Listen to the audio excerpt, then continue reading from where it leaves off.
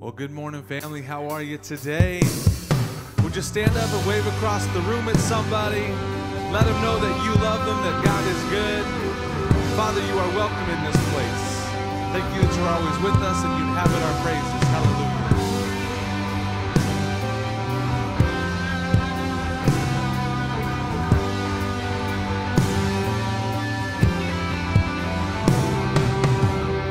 Miracles when you move, such an easy thing for you to do. Your hand is moving right now. You are still showing up at the tomb of every Lazarus.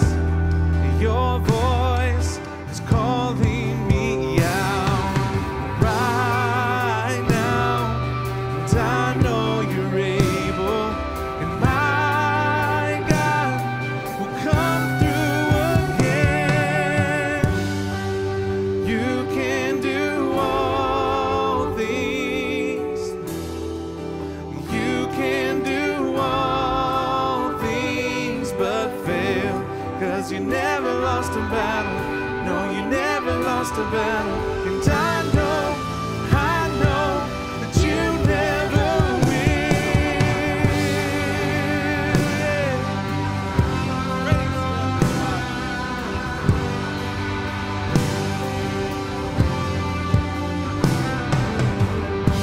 Everything's possible by the power of the Holy Ghost. A new wind is blowing right now, breaking my heart of stone, taking over like it's Jericho. My walls are all crashing down right now, and I know you're able, and my God will come through again. You can do all things. You can do all things but fail, 'cause you never lost a battle. No, you never lost a battle. And I know that you never will. You can do all things. You can do all things but fail, 'cause you never lost a battle. No, you never lost a battle. And I know that you never will. You never lost a battle. Never lost a battle. You never lost a battle. Never lost a You battle. never lost a battle. Never lost a battle. You never will. You never will. You never lost a battle. Never lost a battle. You never lost a battle. Never lost a battle. You never lost a battle. Never lost a battle. You never will. You never will. You never lost a battle. You never lost a battle. You never lost a battle. You never will. You never will. You never lost a battle. You never lost a battle. You never lost a battle.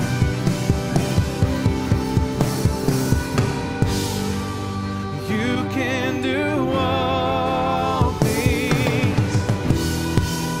You can do all things but fail, 'cause you never lost a battle. No, you never lost a battle. And I know that you never will. You can do all things.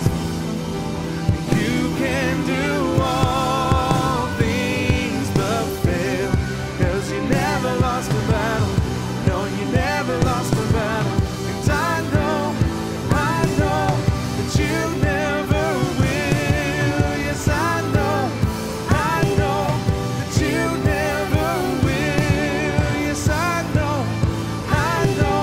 that you never will. Would you praise him this morning? Hallelujah. Father, we thank you for the victory that is in Christ Jesus, our Lord and our Savior. That name of Jesus is bigger than any situation and any circumstance. that there is no battle, there is no enemy that is bigger than that name of Jesus. Would you say amen this morning? Hallelujah. Amen, amen, amen. Oh, Father, we praise you. Praise you, praise you, praise you. That there is power in that name of Jesus, that no matter the circumstance, no matter the enemy, that name of Jesus is bigger, that it pushes us over because we have overcome the world through Christ Jesus. Hallelujah. Father, we lift up every circumstance in this building this morning, every battle that we are facing, every problem that we are facing, every person that we may be facing. God, that Jesus is the key to our victory, that name of Jesus is full of life and full of power, so we speak Jesus into that situation. We speak life. We speak the word of God, Jesus, into that situation. Hallelujah. Praise you, Heavenly Father.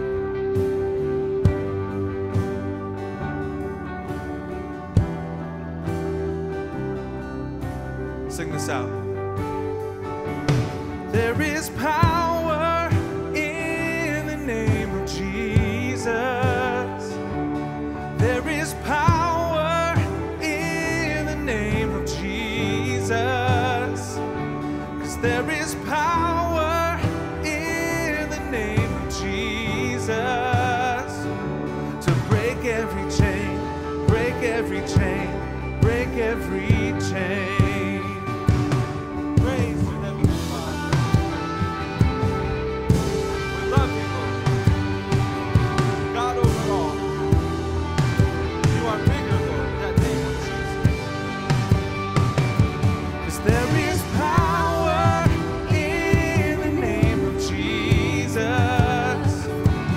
There is power in the name of Jesus. 'Cause there is power in the name of Jesus to break every chain, break every chain, break every chain. There is power. 'Cause there is power in the name of Jesus. 'Cause there is power in the name of Jesus. 'Cause there is power in the name of Jesus to break every chain, break every chain, break every chain.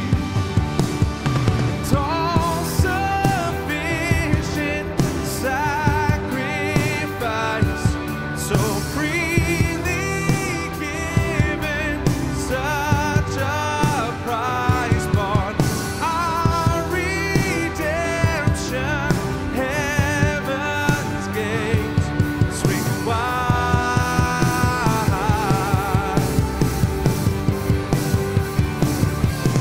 All sufficient sacrifice, so freely given, such a price bought, our redemption, heaven's gates swing wide. Sing, there is power. 'Cause there is power in the name of Jesus. 'Cause there is power in the name of Jesus. 'Cause there is power in the name of Jesus to break every chain, break every chain, break every chain, break every chain, to break every chain, break every chain, break every chain. Would you lift your hands and worship Him this morning? Hallelujah! My God is bigger. Hallelujah! Praise you, Heavenly Father, that you have overcome. Hallelujah! Praise you, Heavenly Father. Praise you. There is power. There is power in the There is power in the name of Jesus. There is power in the name of Jesus to break every chain, break every chain, break every chain. 'Cause there is power in the name of Jesus. 'Cause there is power in the name of Jesus. 'Cause there is power in the name of Jesus to break every chain, break every chain, break every chain, break every chain, to break every chain, break every chain, break every chain. Come on, come on, break every chain, to break every chain, break every chain, break every chain, break every chain, to break every chain, to break every chain, to break every chain. There is power, 'cause there is power in the name of Jesus. 'Cause there is power in the name of Jesus. 'Cause there is power in the name of Jesus to break every chain, break every chain, break every chain, break every chain, to break every chain, to break every chain, to break every chain. Hallelujah! Praise you, Heavenly Father. We got it more than enough. Hallelujah! Praise you, praise you, praise you, God. Praise you, Heavenly Father.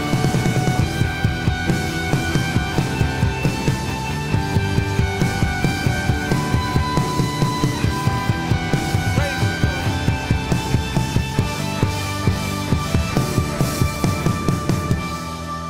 Oh Lord, that we would be your hands and feet to carry your word, to carry your mercy, to carry your forgiveness, to carry your power, to carry your miracles throughout this earth. Hallelujah. Hallelujah. Praise you, Heavenly Father. Oh, that precious name of Jesus. Oh, Jesus. Family, would you lift your hands this morning? Would you just give him everything? Your fears, your worries. Praise him for your victories. Hallelujah. All the things that you prayed for are coming to pass. Hallelujah. By that name of Jesus. The God who never changes. The God of more than enough. The God who never changes. Jehovah Jireh. Jehovah Nisi. Hello. Praise you, Father God. Welcome in this place. Oh Lord. Oh Lord, the God that never changes. Praise you, Heavenly Father. Praise you, God.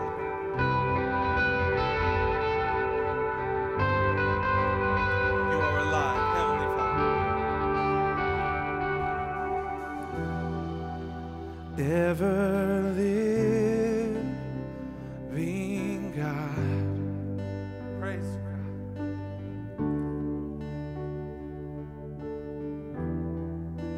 Maker of all the earth,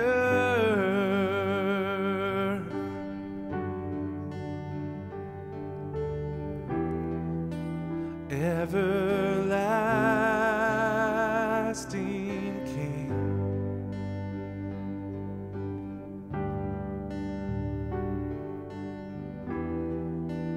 our eternal praise belongs to you. All of the honor, all of the glory.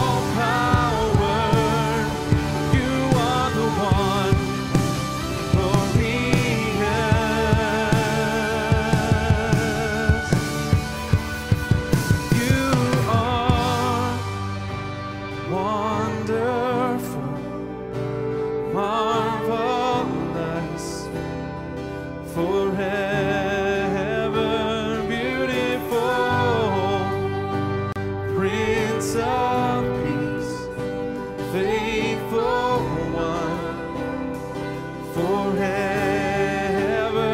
you are wonderful, marvelous,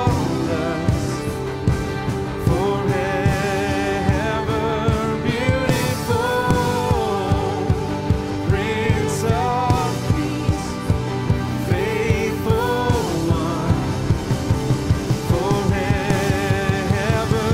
take the place of all honor, take the place above all thrones, take the place of all power.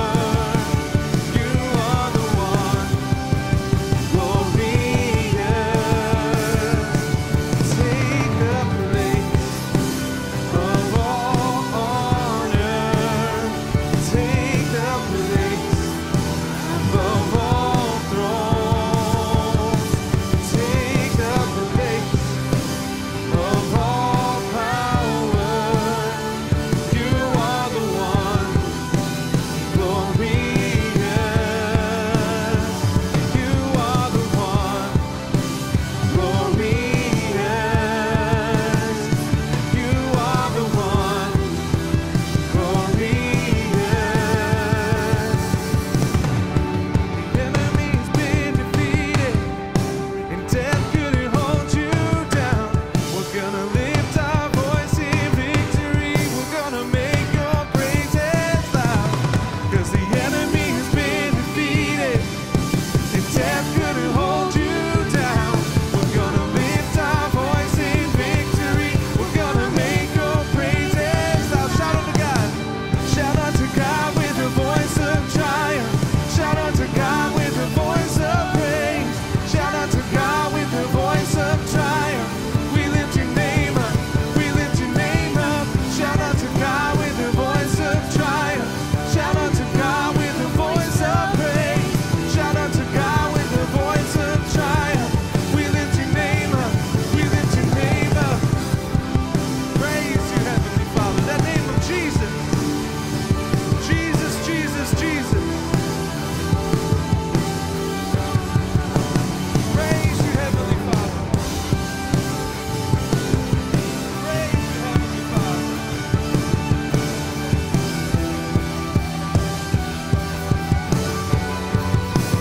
Take the place of all honor. Take the place above all thrones. Take the place of all power. You are the one glorious. You are wonderful, marvelous, forever beautiful, Prince of Peace, faithful one, forever you are wonderful, marvelous, forever beautiful, Prince of Peace, faithful one, forever.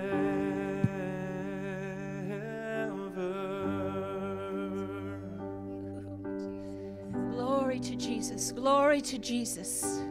Wonderful Jesus. Hallelujah. Blessed be your name. We lift you up. We give you all the honor. We give you all the glory, O Lord.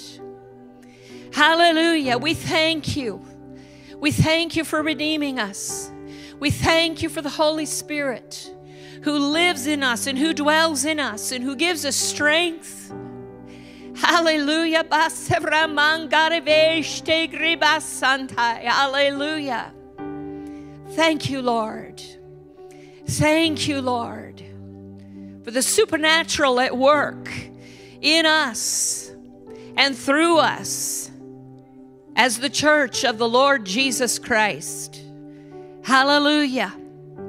Hallelujah. Bakashte grese fakana sobogo ifalandeshte kristamba de kenshem brasa fini de kenji gidibiji.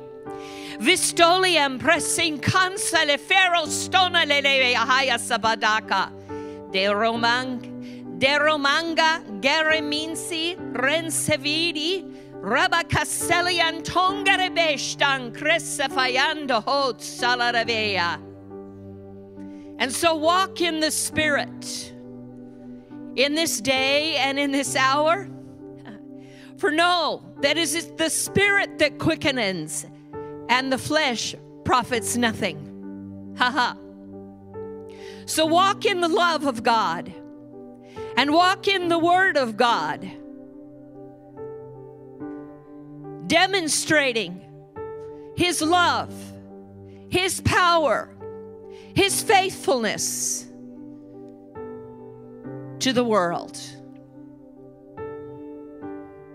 Hold steady, hold fast, be unmoved.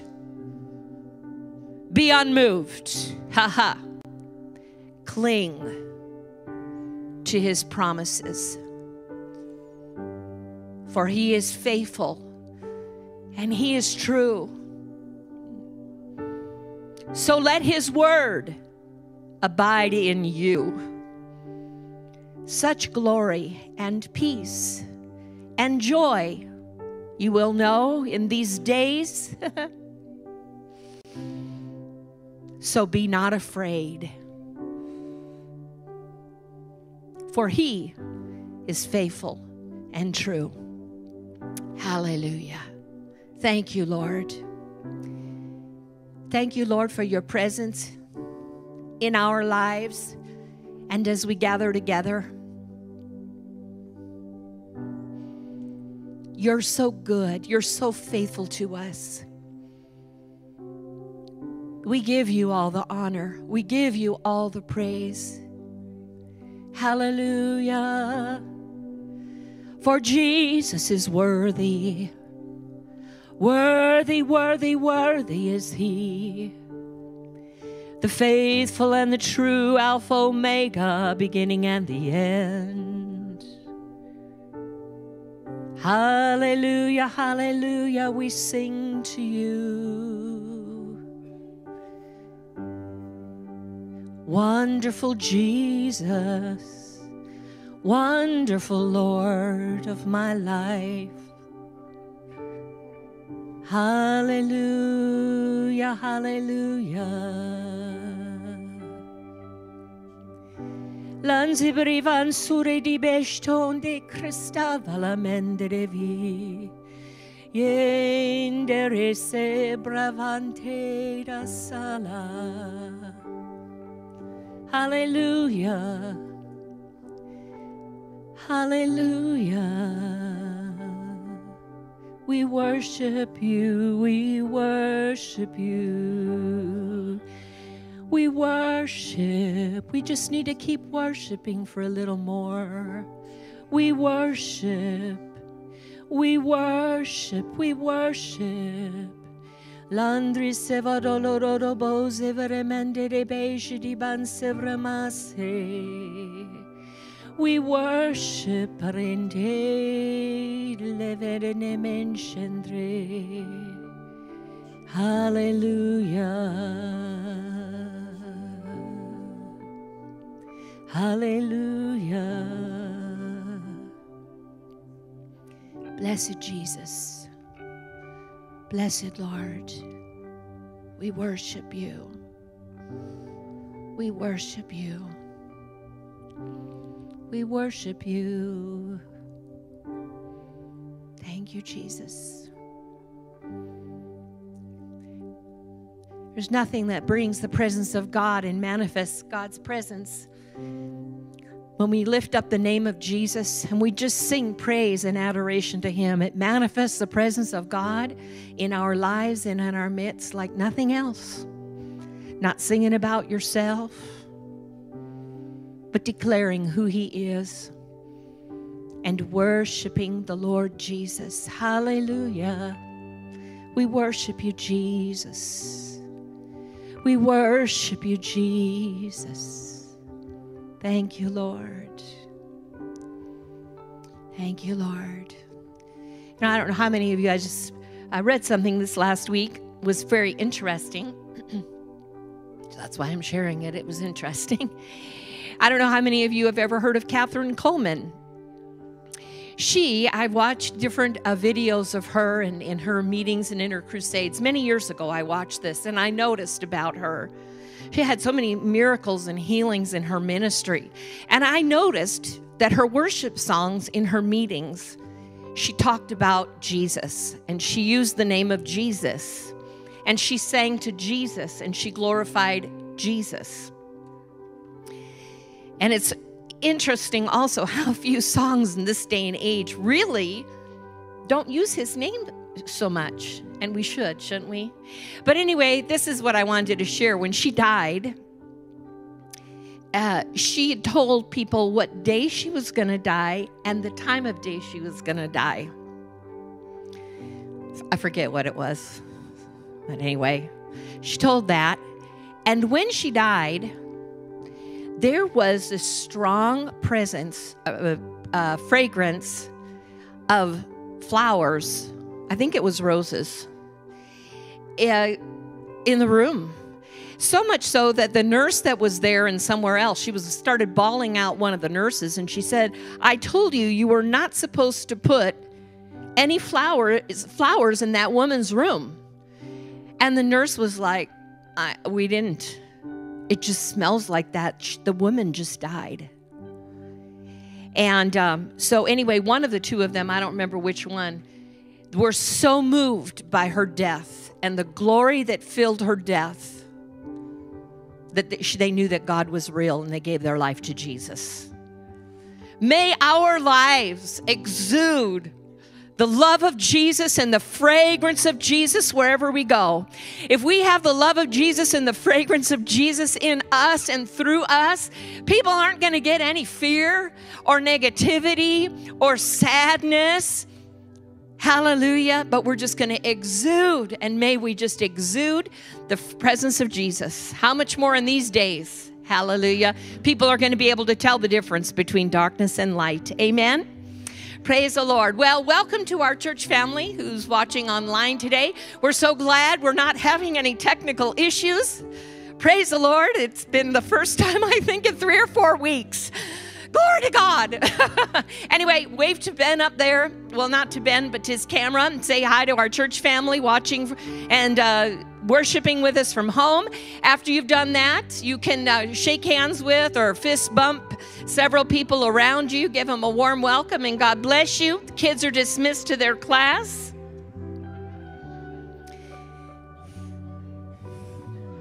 They can go to the back of the sanctuary.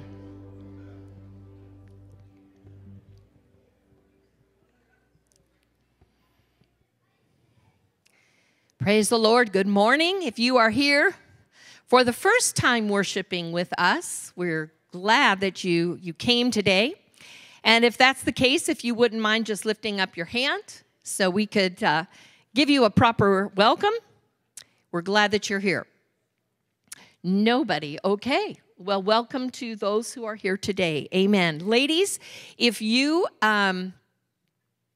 attended our paint and pastry last week, we have a gift for you that we meant to give to you on that day, but it wasn't in. So if you'll just stop by the table for the men's breakfast, the outside of the sanctuary, Jackie Brooks is there, and she will give you your gift if you attended. Praise the Lord. Tonight, we're going to have just a night of worship here at the church at 6 o'clock. So join us. Just going to keep enjoying the presence of Jesus together. And then men, on June the 12th, there's going to be a breakfast, and Pastor Mike is going to be sharing from his heart. It'll be a great time of fellowship. You can pick up your tickets at the table outside the entrance to the church. As you leave, you can pay by cash, check, or credit card.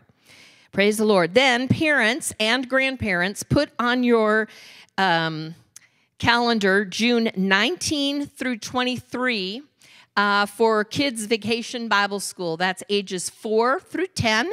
It's going to be here at the church, and it's going to be a great week together. Praise the Lord. We're looking forward to it and excited about that.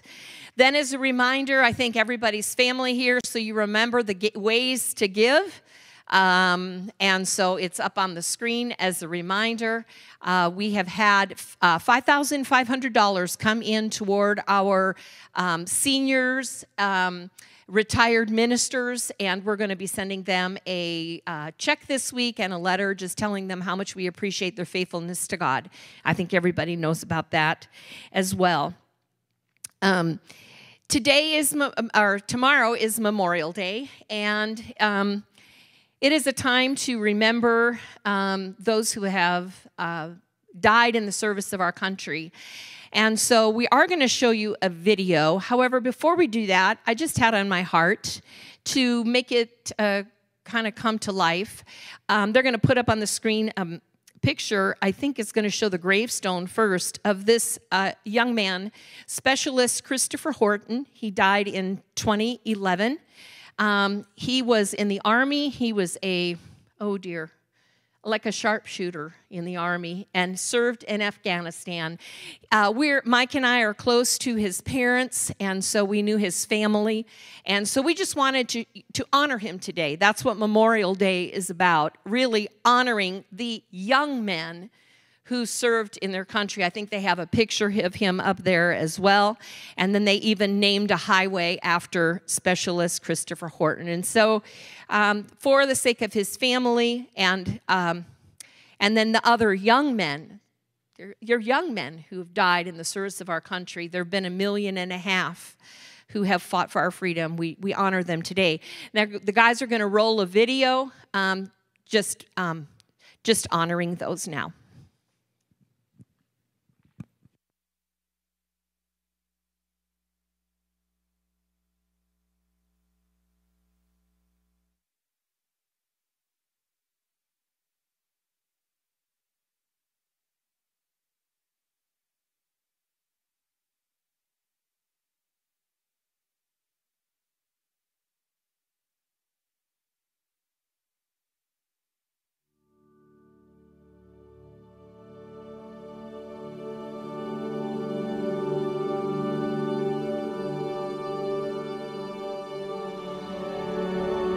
My fellow Americans, Memorial Day is a day of ceremonies and speeches. Throughout America today, we honor the dead of our wars. We recall their valor and their sacrifices. We remember they gave their lives so that others might live. The unknown soldier who is returned to us today and whom we lay to rest is symbolic of all our missing sons. About him, we may well wonder, as others have. Did he marry? Did he have children? Did he look expectantly to return to a bride? We'll never know the answers to these questions about his life. We do know, though, why he died.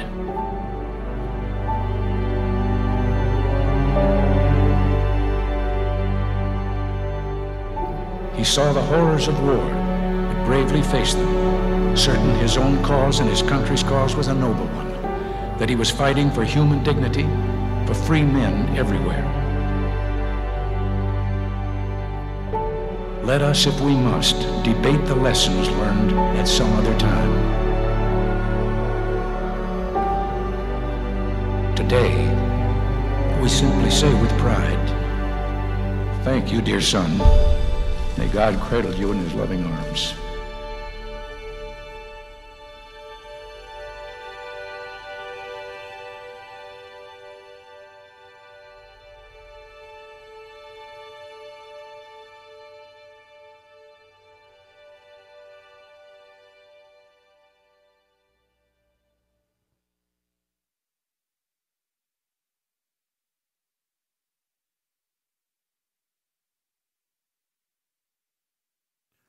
Family, would you stand with us?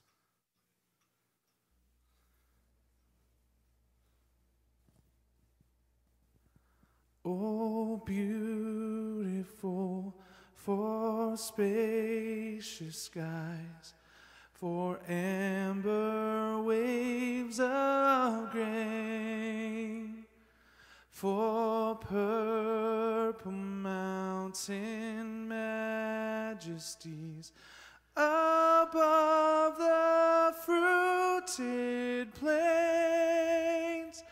America, America, God shed his grace on thee and crown thy good with brotherhood from sea to shining sea.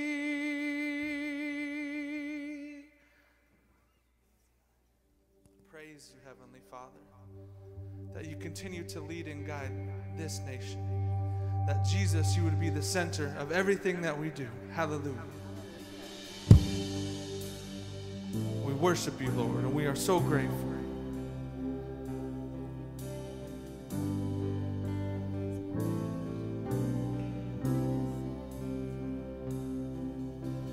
Jesus at the center of it all. Jesus at the center of it all. From beginning to the end, it will always be, it's always been you, Jesus. Jesus, 'cause nothing else matters, and nothing in this world will do. 'Cause Jesus, you're the center, and everything revolves around you. Jesus, you.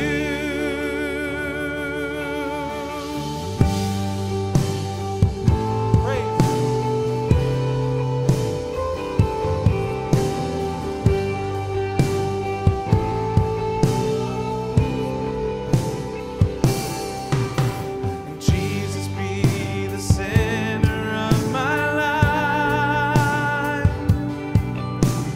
Jesus be the center of my life. From beginning to the end, it will always be, it's always been you, Jesus. Jesus, 'cause nothing else matters, and nothing in this world will do.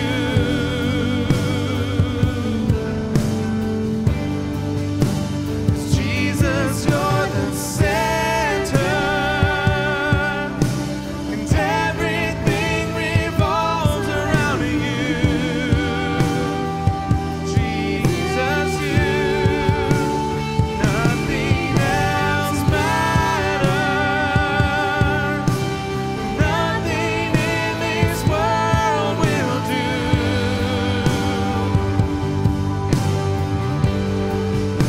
'Cause Jesus, you're the center, and everything revolves around you. Jesus, you. From my heart to the heavens, Jesus be the center. It's all about you. Yes, it's all about you. From my heart to the heavens, Jesus be the center. It's all about you. Yes, it's all about you. From my heart to the heavens, Jesus be the center. It's all about you. Yes, it's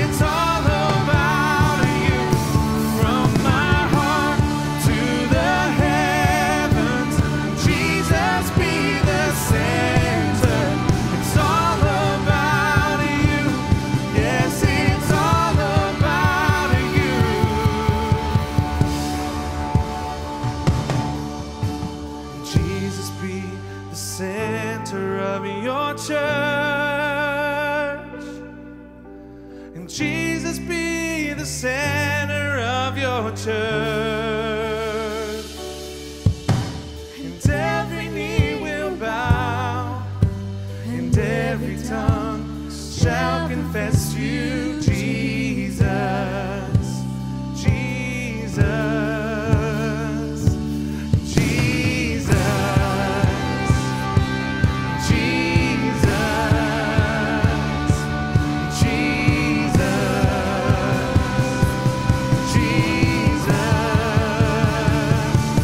From my heart to the heavens, Jesus be the center. It's all about you. Yes, it's all about you. From my heart to the heavens, Jesus be the center. It's all about you. Yes, it's all about you. From my heart to the heavens, Jesus be the center. It's all about you. Yes, it's all about you. From my heart to the heavens, Jesus be the center. It's all about you. Yes, it's all about you.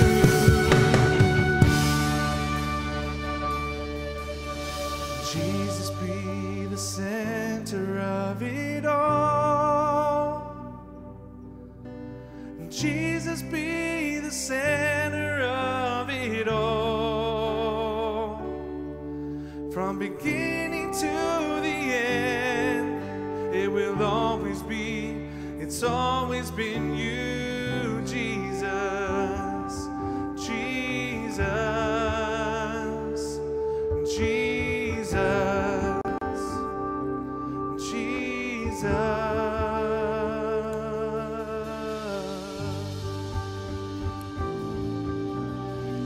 Hallelujah. Hallelujah. Lord, we magnify you.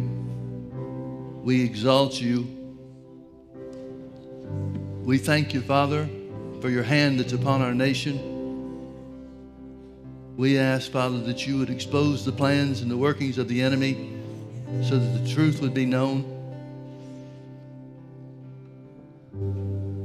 Father, we thank you for your presence.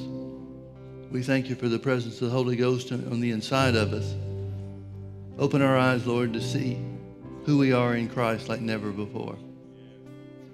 In Jesus' precious name, amen. Amen. Praise the Lord. You may be seated. I'm going to start in Matthew chapter 24. Jesus is talking about some end time things. In verse 1, and Jesus went out and departed from the temple, and his disciples came to him for to show him the buildings of the temple. And Jesus said unto them, see ye not all these things? Verily I say unto you, there shall not be left one stone upon another that shall not be thrown down. And as he sat upon the Mount of Olives, the disciples came to him privately, saying, tell us, when shall these things be? And what shall be the sign of thy coming and of the end of the world? Jesus answered and said unto them, take heed that no man deceive you. For many shall come in my name, saying, I am Christ, and shall deceive many. And you shall hear of wars and rumors of wars. See that you be not troubled. For all these things must come to pass, but the end is not yet. For nation shall rise against nation, and kingdom against kingdom. And there shall be famines and pestilences and earthquakes in divers places. All these are the beginning of sorrows. Then shall they deliver you up to be afflicted, and shall kill you. And you shall be hated of all nations for my name's sake. And then shall many be offended, and shall betray one another, and shall hate one another. And many false prophets shall rise, and shall deceive many. And because iniquity shall abound, the love of many shall wax cold. But he that shall endure unto the end, the same also shall be saved. And this gospel of the kingdom shall be preached in all the world for a witness unto all nations, and then shall the end come. A lot of things in these verses that we could talk about, and we have talked about to some degree over the last number of months. But I think the most important thing that Jesus is telling us about the end is in verse 14. And this gospel of the kingdom shall be preached in all the world for a witness unto all nations, and then shall the end come. Folks, the preaching of the word and the operation of the word, the goodness of God, the miraculous working power of God, the healings and the miracles that Jesus did to show us the will of the Father, all those things are going to be a sign of the end. I'll have to admit that over the last, it's really just been over the last 5 or 6 years, I guess, have I come to an understanding of what Jesus was talking about when he talked about the gospel of the kingdom. The kingdom of God, and therefore the gospel of the kingdom of God, has always been something that's been indefinite or intangible in my thinking. We know that Jesus died for the sins of the world, and we know that anybody that comes to him and opens their heart to him can be saved, and thank God for that. But Jesus delegated to his disciples the responsibility to preach the kingdom of God. Now, there were things that Jesus upbraided the disciples for, their unbelief, for example. And they were all, of course, unsaved men because Jesus had not been to the cross yet. And so the idea of the disciples preaching the gospel of the kingdom of God, I always just assumed that he was talking about preaching about him. I always assumed that Jesus' disciples just went and told everybody about Jesus being the Messiah everywhere that they went. But that could not be the case. It could not be the case. In Matthew chapter 16, beginning in verse 13, it says, when Jesus came into the coast of Caesarea Philippi, he asked his disciples, saying, who do men say that I, the Son of Man, am? And they said, some say that thou art John the Baptist, some say you're Elijah, and others Jeremiah or one of the prophets. Then Jesus said unto them, but who do you say that I am? And Simon Peter answered and said, thou art the Christ, the Son of the living God. And Jesus answered and said unto him, blessed art thou, Simon Bar-Jonah, for flesh and blood has not revealed this unto thee, but my Father which is in heaven. And I say also unto thee that thou art Peter, and upon this rock, the knowledge of Jesus, certainly not Peter being the rock, upon this rock I will build my church, and the gates of hell shall not prevail against it. And I will give unto thee the keys of the kingdom of heaven. And whatsoever thou shalt bind on earth shall be bound in heaven, and whatsoever thou shalt loose on the earth shall be loosed in heaven. Then charged he his disciples that they should tell no man that he was the Christ. Jesus is telling his disciples to not tell that he's the Christ.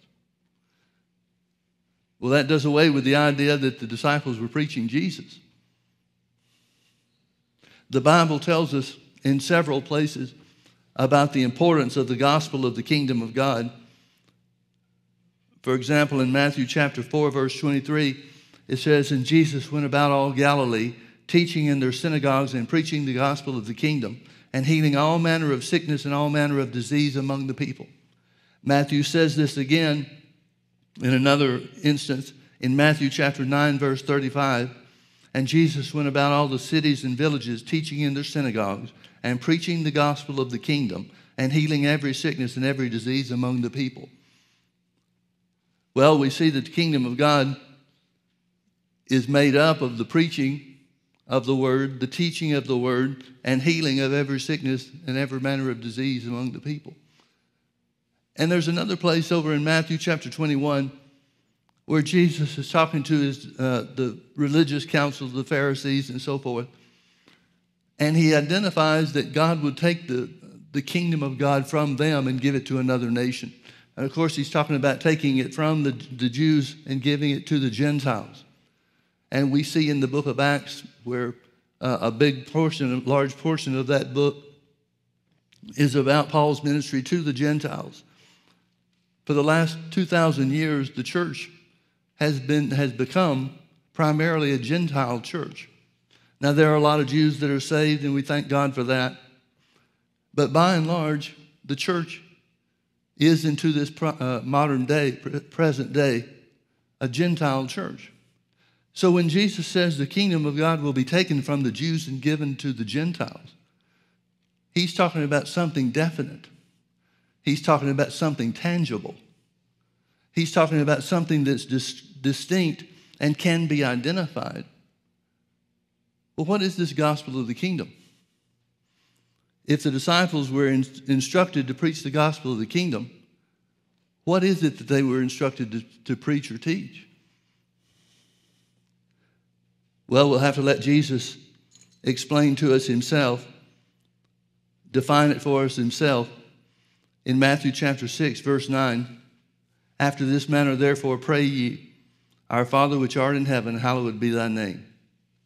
Thy kingdom come, thy will be done in earth as it is in heaven. He's defining the kingdom of God for us right here. He says that the kingdom of God is that the will of God would be done in the earth just like it is in heaven. That struck me as such a revelation, however many years ago it came. Because here Jesus is identifying what we should all know and understand anyway, which is since God never changes, God would be the same and his will would be the same for us here on the earth as it is for us when we get to heaven. Now we know in heaven there's nothing that can hurt or harm mankind in any way whatsoever. We know that there's no sickness and disease. There's no presence of the devil or of evil in any way whatsoever. And since God is eternal and never changes, why would we expect his will to be different here on the earth? He certainly created the earth without sin and death. He created the earth and there was no presence of sickness or anything that could harm man. And the Bible tells us very specifically in Romans chapter 5 that it was by Adam's sin that death entered into the scene and the results of death and the consequences of sin were made known to mankind and held mankind in bondage. But that never was God's plan. The Bible tells us that God created man to have authority on the earth. Well, since God never changes, even though man sinned, God's will for man didn't change. We sometimes get the idea that man lost his authority to Satan because Satan identifies himself as the God of this world. He identifies himself in the temptation of Jesus as having control over governments and mankind. I'm sure that the devil would want us to think that he's in charge. But the reality is God's plan didn't change for man just because man sinned. Man has authority on the earth and remains the one in authority on the earth. And Jesus spent a lot of time talking about and teaching that. So what did the preaching of the gospel of the kingdom look like? Well, we see a little bit. We see at least one example in Luke chapter 4, where Jesus came to his own hometown of Nazareth. Luke chapter 4, verse 16, and he came to Nazareth where he had been brought up. And as his custom was, he went into the synagogue on the Sabbath day and stood up for to read. And there was delivered unto him the book of the prophet Isaiah. And when he had opened the book, he found the place where it was written. Then he starts to read from Isaiah 61, as we understand. The Spirit of the Lord is upon me, because he has anointed me to preach the gospel to the poor. He has sent me to heal the brokenhearted, to preach deliverance to the captives and recovering of sight to the blind, to set at liberty them that are bruised, to preach the acceptable year of the Lord. And he closed the book and gave it again to the minister and sat down, and the eyes of all them that were in the synagogue were fastened on him. And he began to say unto them, this day is this scripture fulfilled in your ears. In other words, Jesus said to his audience in Nazareth, the first time that he went back there since he'd been anointed by the Holy Ghost after the baptism of John in the Jordan River. Now, I think we can accept, or at least consider, that this was his normal pattern of operation. The first time he went to a city, in other words, Jesus must have started with this same message from Isaiah 61 to identify that God has sent someone, even though he did not proclaim himself to be the Messiah or use those terms.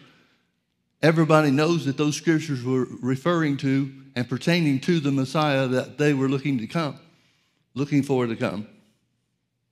So when Jesus says, this day are these scriptures fulfilled in your ears, he's saying these are talking about me. Well, they had a hard time with that.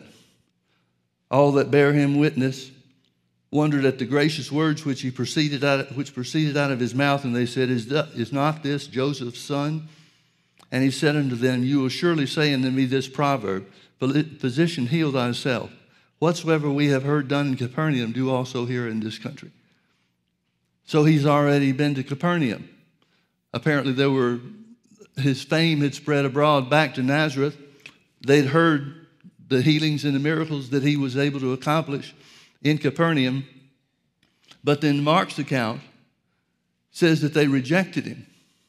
Mark chapter 6, verse 5 says, and he could there, talking about in Nazareth, do no mighty work, save he lays his hands on a few sick folks, a few folks with minor ailments, and healed them. And he marveled because of their unbelief. He marveled because of their unbelief. Now you can see the difference between Capernaum and Nazareth. Now in Nazareth, Jesus comes upon a group of people that because they think they know his history, they think they know where he came from, they think that Joseph is his father, and everybody was aware that the Messiah was prophesied to come as being born from a virgin or born of a virgin. They thought that Jesus could not qualify to be the Messiah or to be the one that these verses are talking about and referring to because they thought they knew his family. Now in Capernaum, where Jesus has been already, apparently they accepted what he said. Apparently they responded in some manner that allowed Jesus to do the miracles and the healings that he was sent for.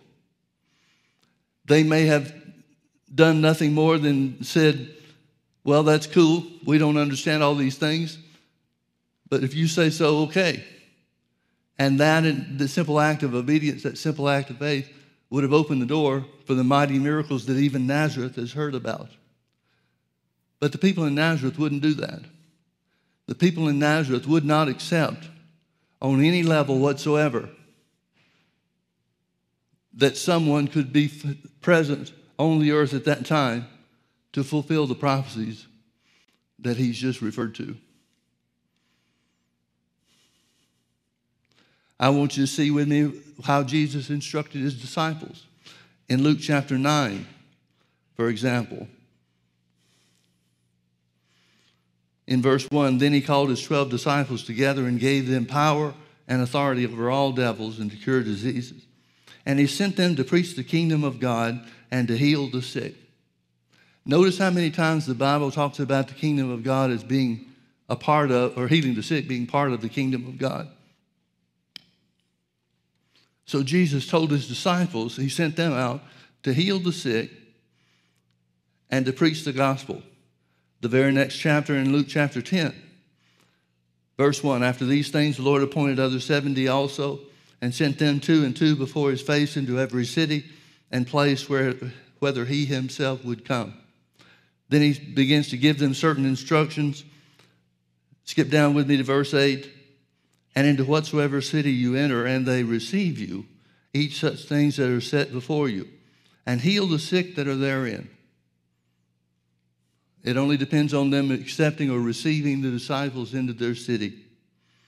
Heal the sick that are therein, and say unto them, the kingdom of God is come nigh unto you. But into whatsoever city you enter, and they receive you not. In other words, if they treat the disciples the same way that Nazareth treated Jesus, go your ways into the streets of the same, and say, even the very dust of your city which cleaveth on us, we do wipe off against you. Notwithstanding, be ye sure of this, that the kingdom of God is come nigh unto you. Now again, Jesus identified or defined the kingdom of God as the will of God being done on the earth just like it is in heaven. Folks, the gospel of the kingdom that was preached before Jesus went to the cross was the message, the truth, the reality that because God is good and he created the earth without sin, without the consequences of sin, without any form of death whatsoever, that creation account describes God and his purpose for man on the earth. That's the way God always wanted it to be. He wanted man to have authority, and he wanted man to enjoy a perfect existence here on the earth. The sin of Adam and Eve didn't change that. The sin of Adam and Eve could not have changed God's character and nature because it never changes. Over and over again, the Bible tells us that God is eternal, that he never changes, that there's not even a shadow of turning in him. No variableness whatsoever.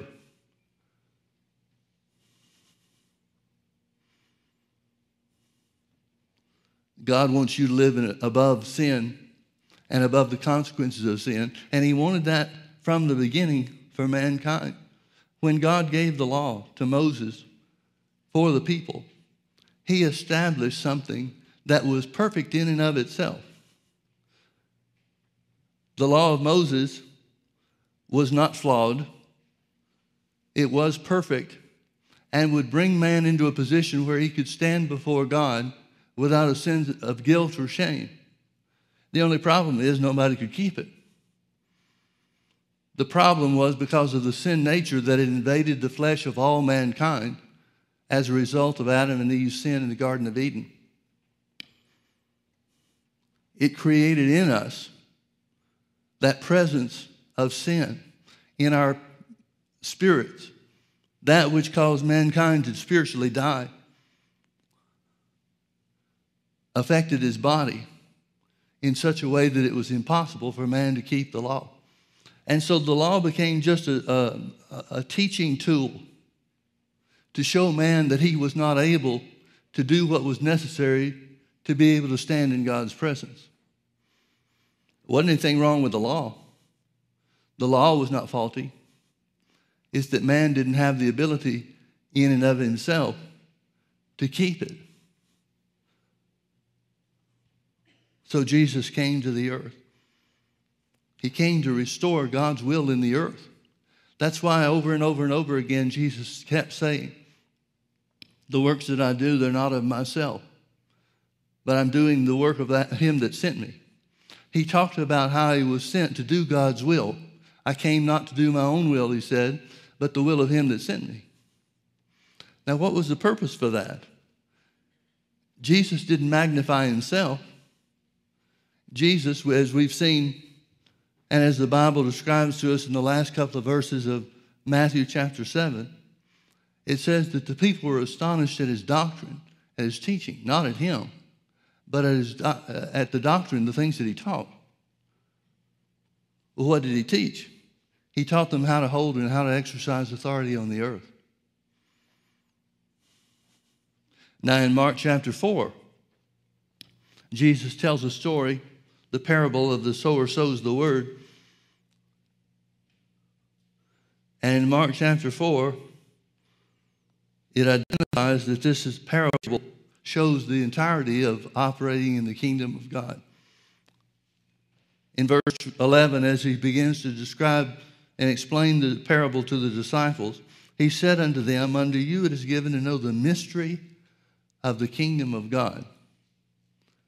In other words, there's something about the kingdom of God that's unknown. Now, what is the unknown? The unknown is how to tap into it. So he says, unto you it is given to know the mystery of the kingdom of God, but unto them that are without, all these things are done in parables. And then he begins to explain the parable of the sower sowing the word.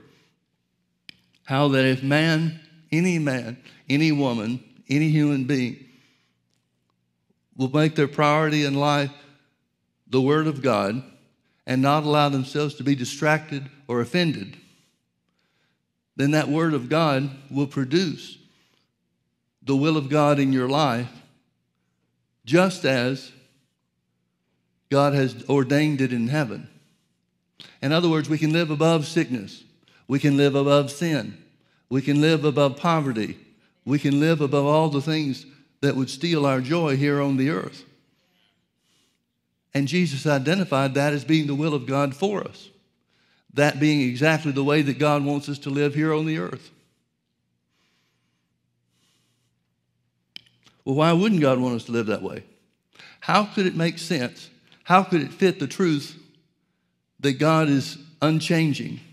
If God wanted us to live in sickness and disease and poverty and distress here on the earth and look forward to the day when we could go to heaven when all that stuff will pass away.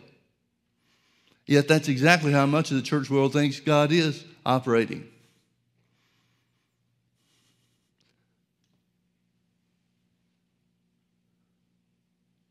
God desired and created the earth in such a way for man to have authority. I don't know about you, but I don't expect to have a whole lot of authority in heaven. What will there be what will we have authority to exercise over? There's no devil. There's no work of the devil. So what purpose would there be in having authority in heaven? It's not for us to exercise authority over other people. So what would be the purpose for authority in heaven? Folks, it's here on the earth that we need authority. It's in the here and now that we've got an enemy that comes against us and works against us. And one of the greatest tools of the work of the devil is not only does he bring sickness to our bodies, not only does he try to bring destruction or lack or poverty into our lives, but he's lied to the church so that much of the church world thinks it's God that's doing it. Now, folks, there's one thing for sure. You can't defeat your enemy if you don't know him. And much of the church world is in that very spot. They don't know who's doing bad things in their life. They don't know where the destruction of their lives come from. So they're left to pray impotent prayers. Father, if it be your will, have this problem taken away from me. Well, if we don't know what the will of God is, and the key to understanding the mystery of God is the understanding of faith, then how can we exercise faith for something we don't know is God's will? It's impossible. Faith begins where the will of God is known. You remember the great scriptures in Mark chapter 11 where Jesus curses the fig tree, and the next morning the tree is dried up from the roots. Peter calls it to Jesus' attention. Master, the fig tree which you cursed is withered. And Jesus answered in verse 22, have faith in God. How can you have faith in God if you don't know what his will is? He goes on to say, for whosoever shall say unto this mountain, be thou removed and be thou cast into the sea, and shall not doubt in his heart, but shall believe that those things which he saith shall come to pass, he shall have whatsoever he saith. Now, folks, these are the laws, the principles that govern the law of faith. When did those principles work? Did this law of faith just begin when Jesus came to the earth and operated under the anointing of the Holy Ghost to perform signs and wonders and miracles?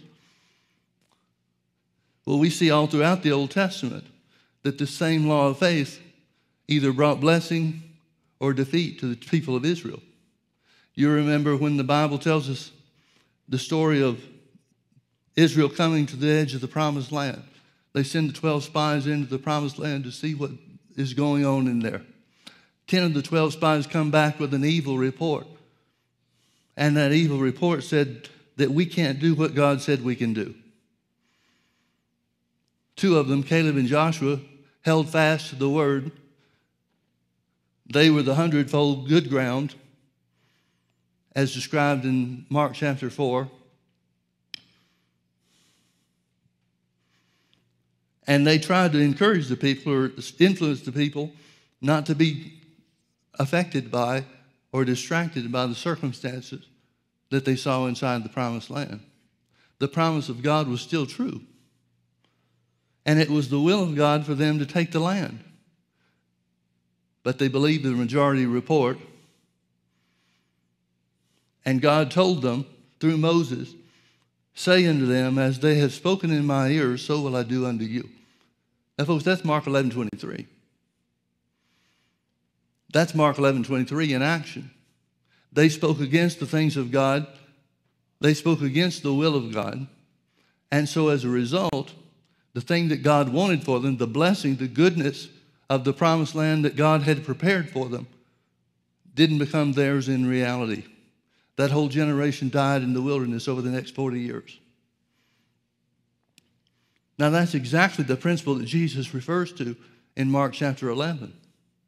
Whosoever shall say unto this mountain, be thou removed and be thou cast into the sea, and shall not doubt in his heart, but shall believe that those things which he saith shall come to pass, he shall have whatsoever he saith. Everybody in that story of Israel and the promised land, everybody in that story got exactly what they said. The law of faith worked just like Jesus said that it would. So when did Jesus find out about this law of faith that he tells us about in Mark 11:23? He's been living that all of his life. He's been living that even before he went into the ministry. You remember we looked over in John chapter 2 sometime recently about Jesus at the marriage feast in Cana of Galilee. Jesus' mother comes to him and said, they're out of wine. And Jesus seems to rebuke her. He says, woman, what have I to do with this? My time is not yet. But she turns to the servants and says, whatever he tells you, do it. Whatever he says, do it. Now, what would cause her to respond in that way if Jesus has not been living according to Mark 11:23 all of his life? Mark 11:23 has worked in Jesus' life from the time that he was old enough to know to speak. And that performance of Mark 11:23 must have created some significant results throughout his life for his mother to tell the servants that his words are to be obeyed. She's seen supernatural things take place as a result of Jesus, not just in his earthly ministry, but before he ever entered into his earthly ministry. Whatever he says to you, do it. Carry out his words. She has no idea what he's going to tell them to do.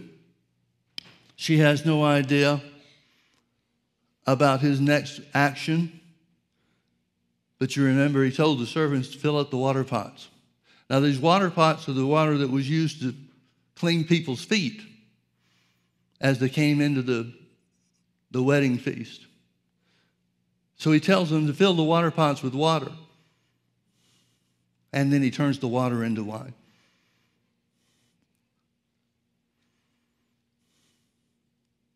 These are the laws and the principles of the laws of faith.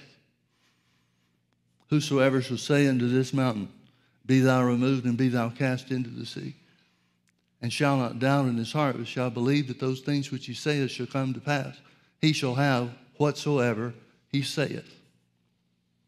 Your words carry power. Your words carry power in your life just like God's words created the world.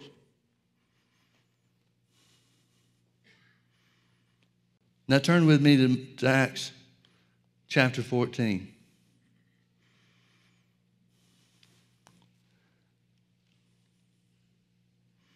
Let's start in verse 1. And it came to pass in Iconium that they went both together into the synagogue of the Jews, and so spake that a great multitude both of the Jews and also of the Greeks believed. But the unbelieving Jews stirred up the Gentiles and made their minds evil affected against the brethren. Long time, therefore, they abode speaking boldly in the Lord, which gave testimony unto the word of his grace, and granted signs and wonders to be done in their hands, or by their hands. But the multitude of the city was divided, part held with the Jews, and part with the apostles. And when there was an assault made, both of the Gentiles and also of the Jews with their rulers, to use them despitefully and to stone them, they were aware of it, and fled into Lystra and Derbe, cities of Lycaonia, into the region that lieth round about. And there they preached the gospel. And there sat a certain man at Lystra, impotent in his feet, being a cripple from his mother's womb, who had never walked. The same heard Paul speak, who steadfastly beholding him and perceiving that he had faith to be healed, said with a loud voice, Stand upright on thy feet. And he leaped and walked. Now, folks, the Bible says in Romans chapter 10, verse 17, So then faith cometh by hearing, and hearing by the word of God. So then faith cometh by hearing, and hearing by the word of God. This law of faith, this presence of faith, which takes hold of the kingdom of God and all the benefits therein, comes by hearing the word of God. Now, this is the first time Paul's been to this area. This first time he's ever been in Lystra. And so he's preaching the gospel. If the man had faith to be healed, then by definition, he must have heard Paul speaking about healing. Now, the modern day church separates the forgiveness of sin and calls that salvation in and of itself. It is salvation, but salvation is an all-inclusive term. It doesn't just mean redemption or forgiveness of sin, but it also means to be healed, to be made safe, to be made whole, to be made sound. It means to deliver. It means to rescue. Paul's gospel included healing. Now, there are a lot of people in the modern day church that will make a big deal about, well, we just preach what Paul preached. We just preach the gospel. I went as a chaperone, I went on the fourth grade trip to Sacramento. You remember when kids were back in school? Well, way back when my kids were back in school. I went on the fourth grade trip with them to Sacramento. And there was another dad that was on the trip as a chaperone as well, a bunch of us. He got to talking to me about the things of God. He asked me what I did. And I told him that I was a pastor of a church, this church. And so he wanted some more information. And so he talked about how he got saved. He got saved in a church that was spirit-filled. And the thing that drew his attention or made the decision for him was when he saw people healed by the power of God. But then he told me the church he was in at that time was just a church that focused on the important things. They just preached the gospel. And so I asked him, I said, well, when you say gospel, do you mean the gospel of Acts chapter 14? He said, what's Acts 14? And so I quoted to him these verses. And there they preached the gospel. And there sat a certain man, impotent man at Lystra, being a cripple who had never walked. The same heard Paul speak, who steadfastly beholding him, perceiving that he had faith to be healed, said with a loud voice, Stand upright on your feet, and he leaped and walked. I said, you mean that gospel? I said, see, he sputtered a little bit, and I could tell he wasn't ready to answer. I said, see, Paul's gospel included healing. Paul's gospel included the truth that just as Jesus was made sin, he was also made sickness. Not because of his own sin or his own sickness. He didn't have cancer on the cross.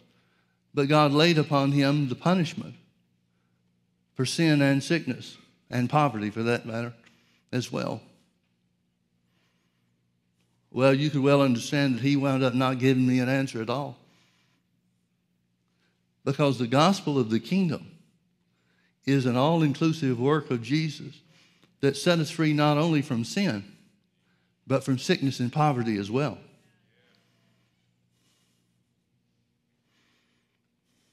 Now, this crippled guy, this guy that's never walked, never taken a step on his own, this crippled guy accepted the truth. Now, he's never heard about Jesus before. It's the first time Paul's ever been there, and Paul's the first one to take any missionary journeys. So he's never heard anything about Jesus. He's never learned about the laws of faith. He's never learned about what to do to exercise your faith or to operate in faith. He doesn't know any of those things. The only thing he knows is that Jesus paid the price for his sins and sickness. That's all he knows. He has to know that because that's what he had faith for. If the impotent man had faith to be baptized in water, then we would have to know that Paul must have preached on baptism in water. But because the faith that was exercised, or the faith that was present in this man, was faith to be healed, then he has to have heard healing preached. By definition, he has to have heard healing preached. Well, what's he going to do? He's got faith to be healed, but he hasn't been instructed on what to do with your faith and how to make it work. So Paul helps him along and gives him a command. He tells him, stand upright on your feet. And the man leaped and walked. Now, folks, if the man had not been prompted by Paul to stand up on his feet with a heart full of faith, he could have still missed out on what God had for him. Because faith must be acted on. How do you act on your faith? Either by word or actions, or words and actions. Thank God Paul knew what to do. Now, folks, this is what the kingdom of God includes. Every person, every sick person, every person affected by sickness, every person affected by deformity, every person affected by paralysis, it is God's will for them to be healed. The Bible is very specific about Jesus. Surely he was born.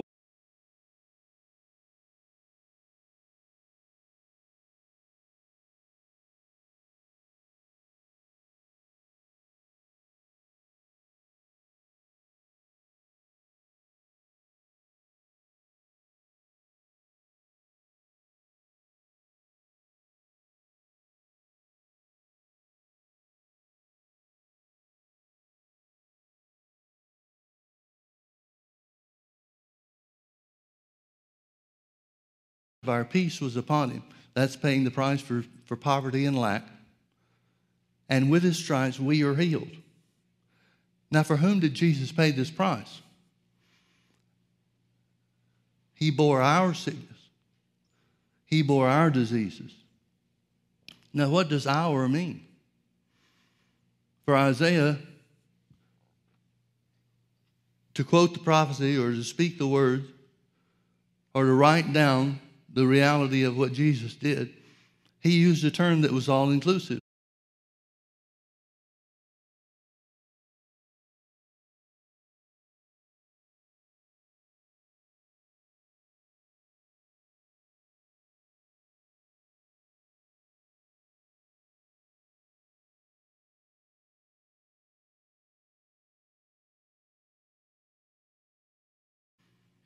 That means God always wants people to be well. God is no respecter of persons, which means he doesn't pick you to be healed and me to be sick. He always wants the best for all of us.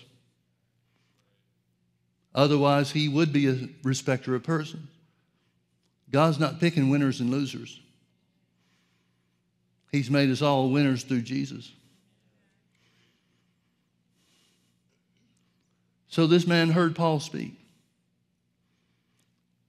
Paul, steadfastly beholding him, he must have stopped in his message and just started looking at him closely because he perceived that the man had faith to be healed. The Bible really doesn't even tell us if Paul ever finished his message. Because as soon as these things happened, as soon as the man leaped and walked at Paul's command, as soon as he released his faith and put it into action, it brought miraculous results to his body. And after that, Paul had to speak to them in very plain terms because they're thinking they're idol worshipers, just like everybody else in the world was at that time. They're calling on Greek gods and thinking that Paul and Barnabas are gods themselves. And so Paul has to stop them. He has to explain to them, this is all about the name of Jesus. The power is not in them. The apostles didn't have some specific inherent power because they were the first generation of the church. They didn't have some special place with God, some special place of holiness. They were human beings just like you and I are. So we don't know if Paul ever really finished his message.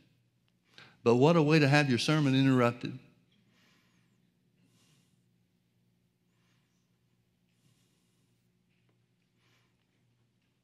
What does God want for us? The very same and exact thing. He's looking for men and women, boys and girls, of any age, of any race, from any location. He's looking for people to do exactly what he was looking for the people in Nazareth to do, just to accept the claim that Jesus is the Messiah and that he was wounded for our transgressions. He was bruised for our iniquities. The chastisement of our peace was upon him, and with his stripes we were healed.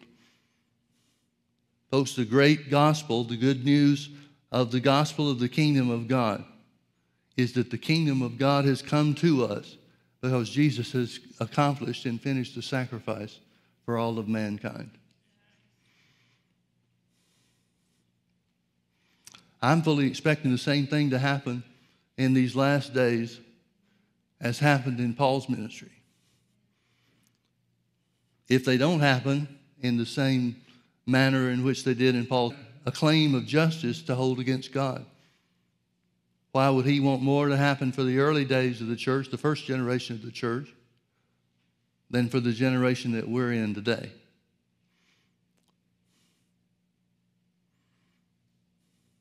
And all it takes is that simple law of faith, that simple principle that governs the law of faith.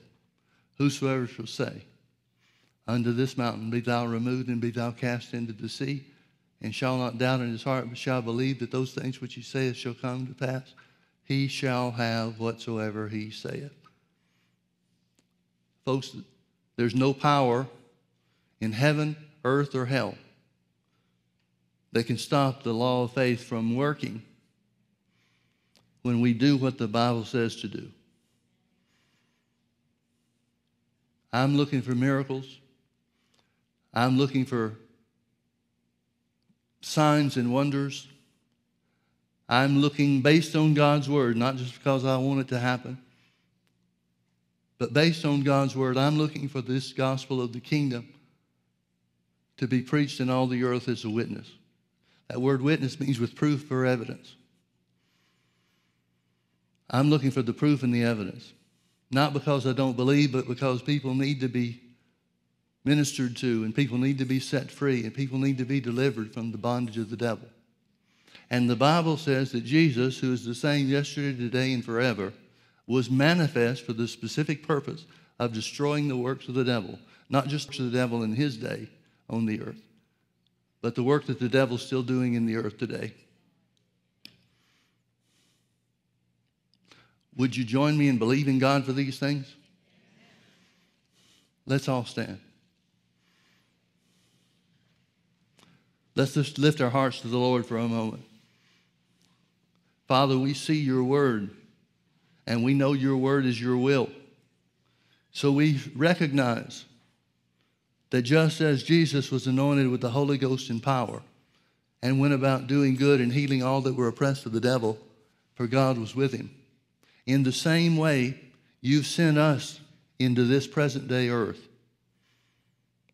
Jesus said we would do the same works that he did and even greater works. So, Father, we come to you expecting for every sick person to be healed, every crippled person to be made well, every blind eye opened, every lame man or woman rescued from destruction, every cancer to disappear, every disease and every sickness in every way possible to be destroyed because of the anointing of God, to be destroyed by the name of Jesus. Father, we know this is your will because we read it in your word. We know that you're not holding out on us, but in many cases we haven't done what we were supposed to do. So, Father, we repent from the things that we should not have done or the things that we should have done that we didn't know. And we ask you for signs and wonders and miracles, healing signs, healing miracles. We pray, Father, that there would be such a surge of faith. People strengthened with might by your Spirit in their inner man, so that sicknesses are destroyed, diseases are removed. We thank you, Father, for redeeming our lives from destruction and causing us to recognize the exceeding greatness of your power that works in us as believers. Father, it doesn't matter to me who does what work. The only thing that really matters is that people are set free. Not so that we make a name for ourselves, but so that we glorify the name of Jesus. The name of Jesus and the name of Jesus only.